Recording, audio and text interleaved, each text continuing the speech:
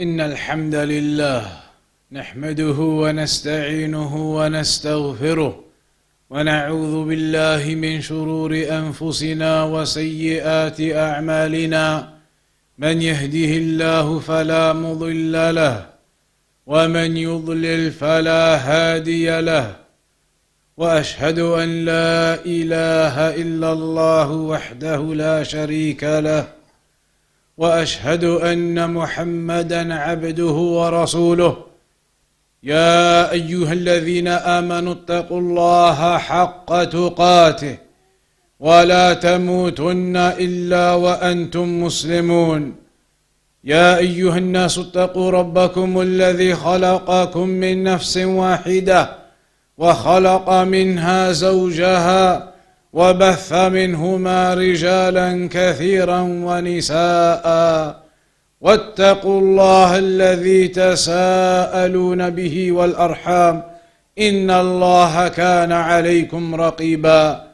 يا أيها الذين آمنوا اتقوا الله وقولوا قولا سديدا يصلح لكم أعمالكم ويغفر لكم ذنوبكم، ومن يطع الله ورسوله فقد فاز فوزا عظيما.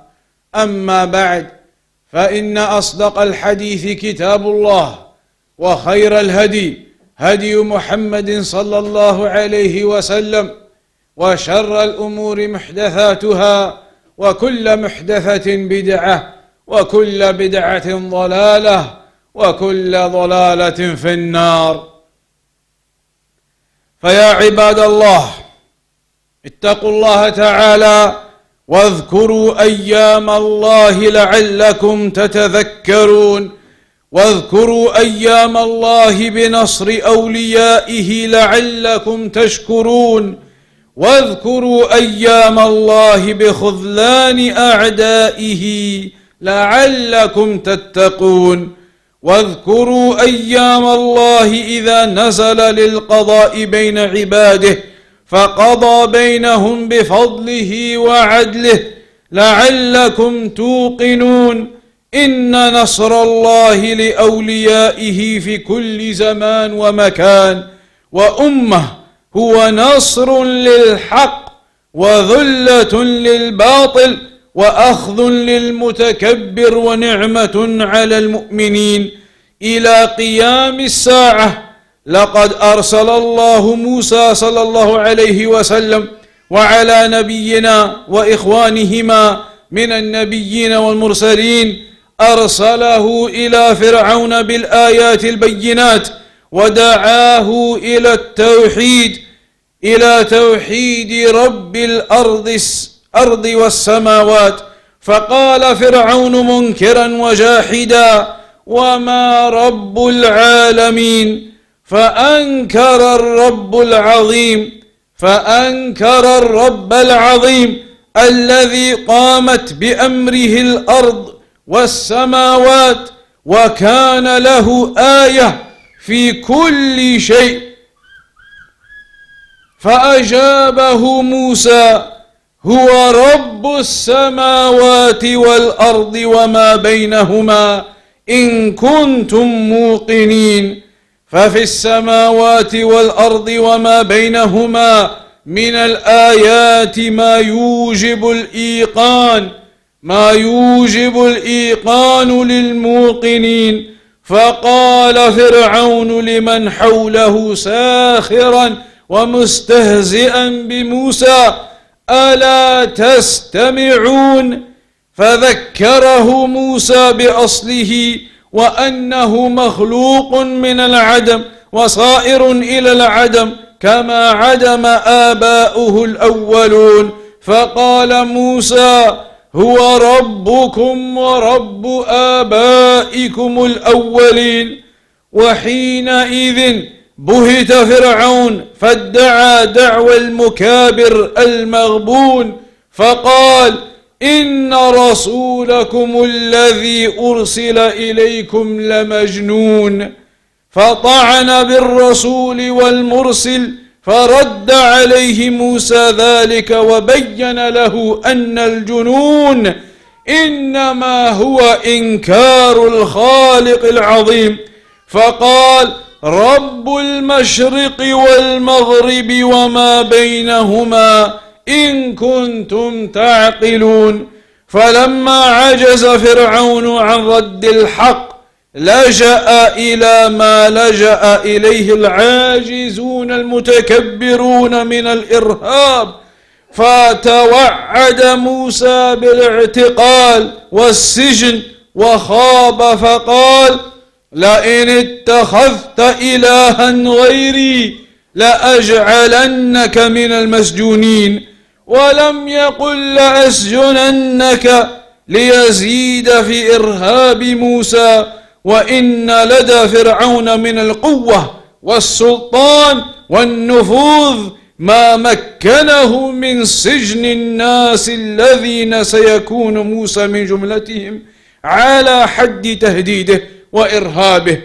وما زال موسى يأتي بالآيات كالشمس، وفرعون يحاول بكل مجهوداته ودعاياته أن يقضي عليها بالرد والطمس، حتى قال لقومه: يا قوم أليس لي ملك مصر وهذه الأنهار تجري من تحتي أفلا تبصرون؟ أم أنا خير من هذا الذي هو مهين ولا يكاد يبين؟ فلولا ألقي عليه أسورة من ذهب أو جاء معه الملائكة مقترنين. فاستخف قومه فأطاعوه إنهم كانوا قوما فاسقين. فلما آسفونا انتقمنا منهم فأغرقناهم أجمعين فجعلناهم سلفا ومثلا للآخرين. وكان من قصة إغراقهم أن الله أوحى إلى موسى أن يسري بقومه ليلا من مصر، فاهتم لذلك فرعون اهتماما عظيما، فأرسل في جميع مدائن مصر أن يحشر الناس للوصول إليه لأمر يريده الله. فجمع فرعون قومه وخرج في إثر موسى متجهين إلى جهة البحر الأحمر. فلما تراءى الجمعان قال أصحاب موسى إنا لمدركون، البحر أمامنا فإن خضناه غرقنا، وفرعون وقومه خلفنا فإن وقفنا أدركنا. فقال موسى كلا إن معي ربي سيهدين. فلما بلغ البحر أمره الله أن يضربه بعصاه فضربه، فانفلق البحر 12 طريقا، وصار الماء السيال بين هذه الطرق كأطواد الجبال. فلما تكامل موسى وقومه خارجين وتكامل فرعون بجنوده داخلين، أمر الله البحر أن يعود إلى حاله، فانطبق على فرعون وجنوده فكانوا من المغرقين. فانظروا رحمكم الله إلى ما في هذه القصة من العبر والآيات، كيف كان فرعون يقتل أبناء بني إسرائيل خوفا من موسى، فتربى موسى في بيته تحت حجر امرأته. وكيف قابل موسى هذا الجبار العنيد مصرحا معلنا بالحق هاتفا به: ألا إن ربكم هو الله رب العالمين.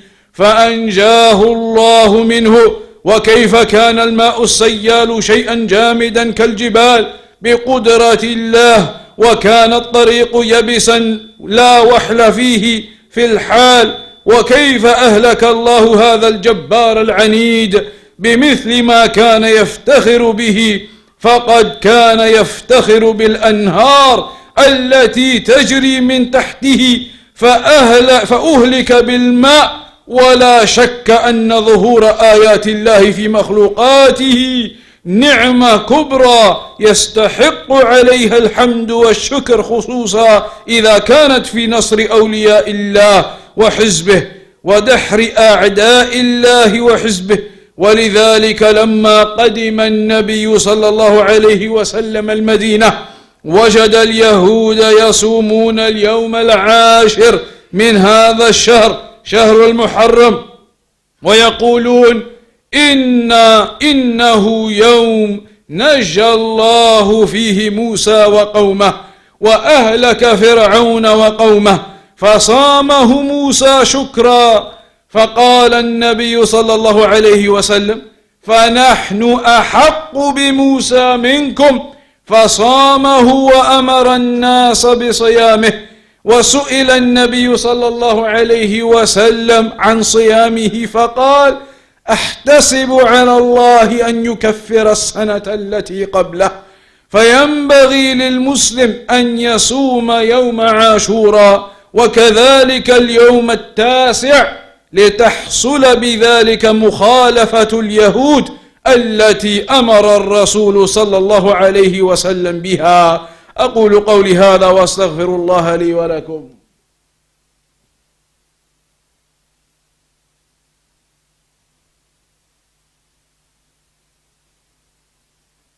الحمد لله رب العالمين، والصلاة والسلام على أشرف الأنبياء والمرسلين نبينا محمد وعلى آله وصحبه أجمعين. فيا عباد الله, it is in this month of Muharram that an event took place from the events of history, from the nations that went by, and that was the event regarding Musa alayhi salam and Pharaoh.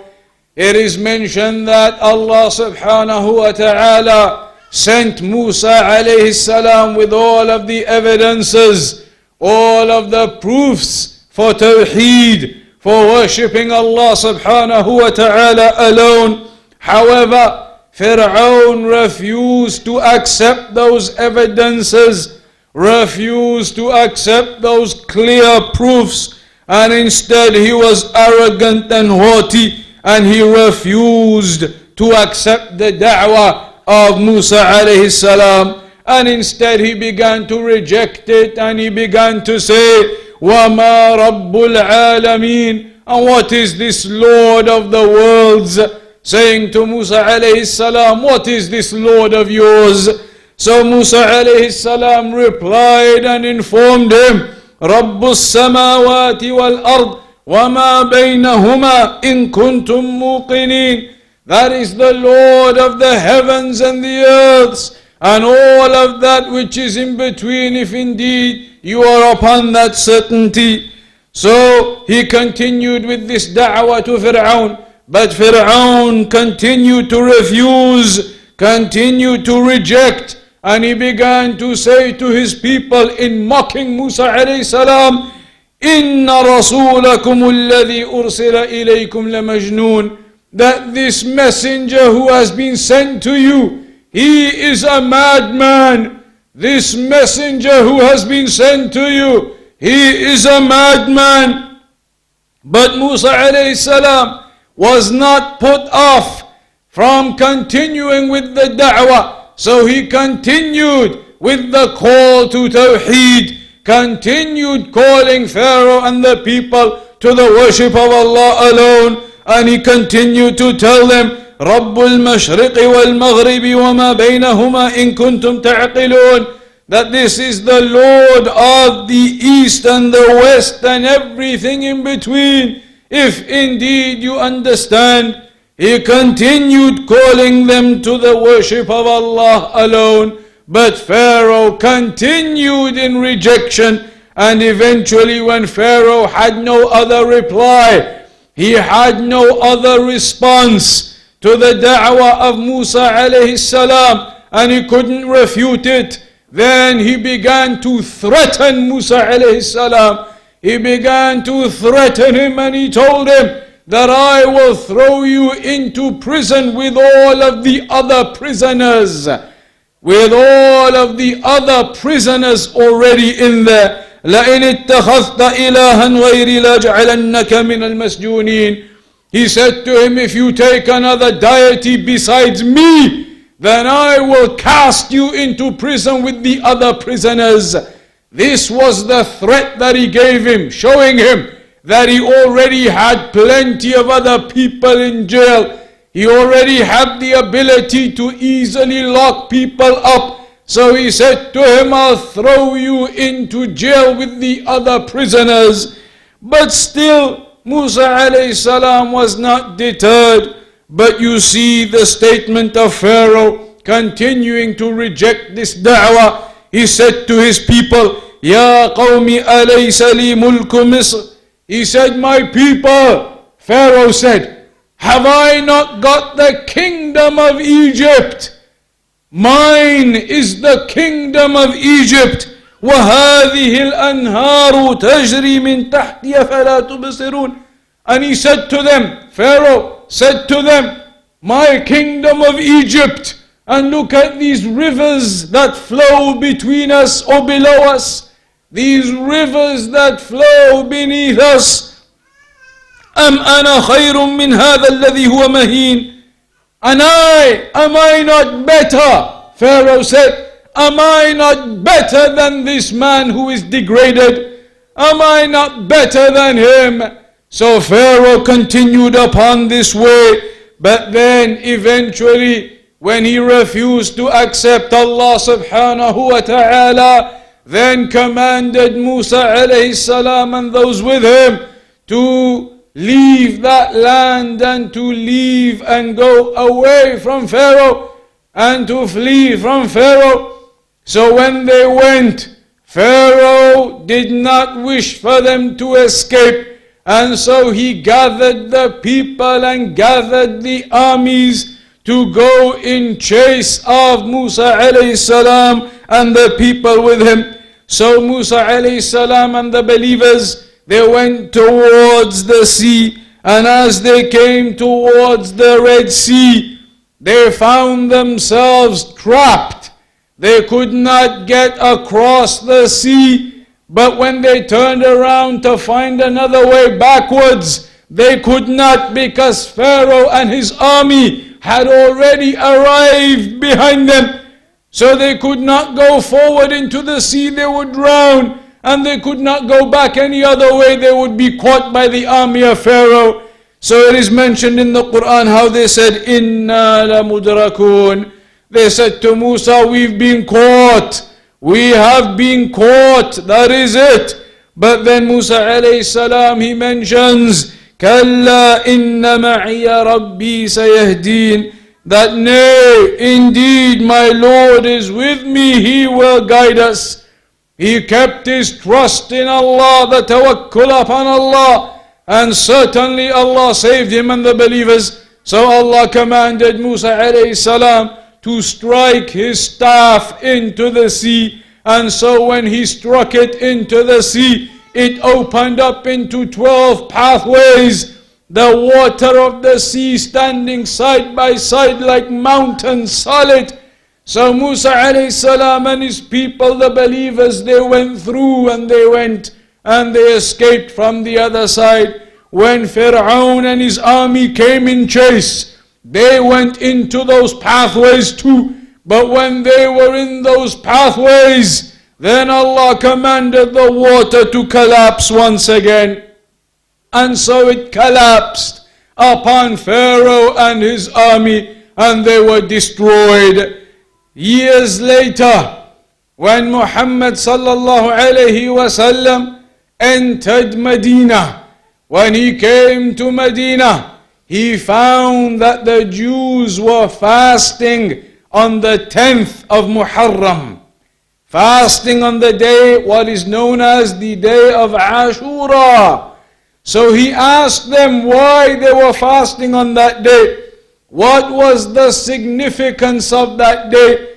So they told him, this day is the day that Allah saved Musa and the believers, Bani Israel. This is the day that Allah saved Musa and destroyed Pharaoh. So the Prophet Muhammad sallallahu alayhi wasallam said to them, we are more deserving of Musa alayhi salam than you. We are more deserving of that. And so the Prophet sallallahu alayhi wasallam fasted on that day and ordered the people to fast on that day. And that is why we fast on the 10th of Muharram, the day of Ashura. But then on top of that, there is a sunnah to oppose the way of the other religions, to oppose the way of the Jews who used to fast on the 10th, and that is that the Prophet ﷺ instructed us to also fast on the 9th. He said if he lived until the next year, he would fast the 9th also. So you should fast the 2 days, the 9th and the 10th, in order to oppose the way of the people of the book who used to fast the 10th only. And in that way you will be practicing the sunnah of the Prophet ﷺ in fasting these 2 days that are coming up next week. Similarly, the Prophet ﷺ mentioned to us the great reward of these days, or the great reward of fasting Ashura. And that is that the Prophet ﷺ said, يُكَفِّرُ السَّنَةَ الْمَاضِيَةِ, that it will expiate the sins of the previous year. Expiation of the sins of a year. So certainly it is not something we should be negligent of. These days of fasting with such great rewards to them, they are not days that we should be negligent of. So strive, O believers, in fasting these days of the Sunnah, fasting these days that are prescribed for a great reward. It is only a single day, the fasting of Ashura, and then the 9th at Tasu'a with it to oppose the people of the book. And the reward mentioned for that is the expiation of a whole year of sins. So certainly we should strive to practice and implement the sunnah in every regard that we can. وصلى الله على نبينا محمد وأقم الصلاة.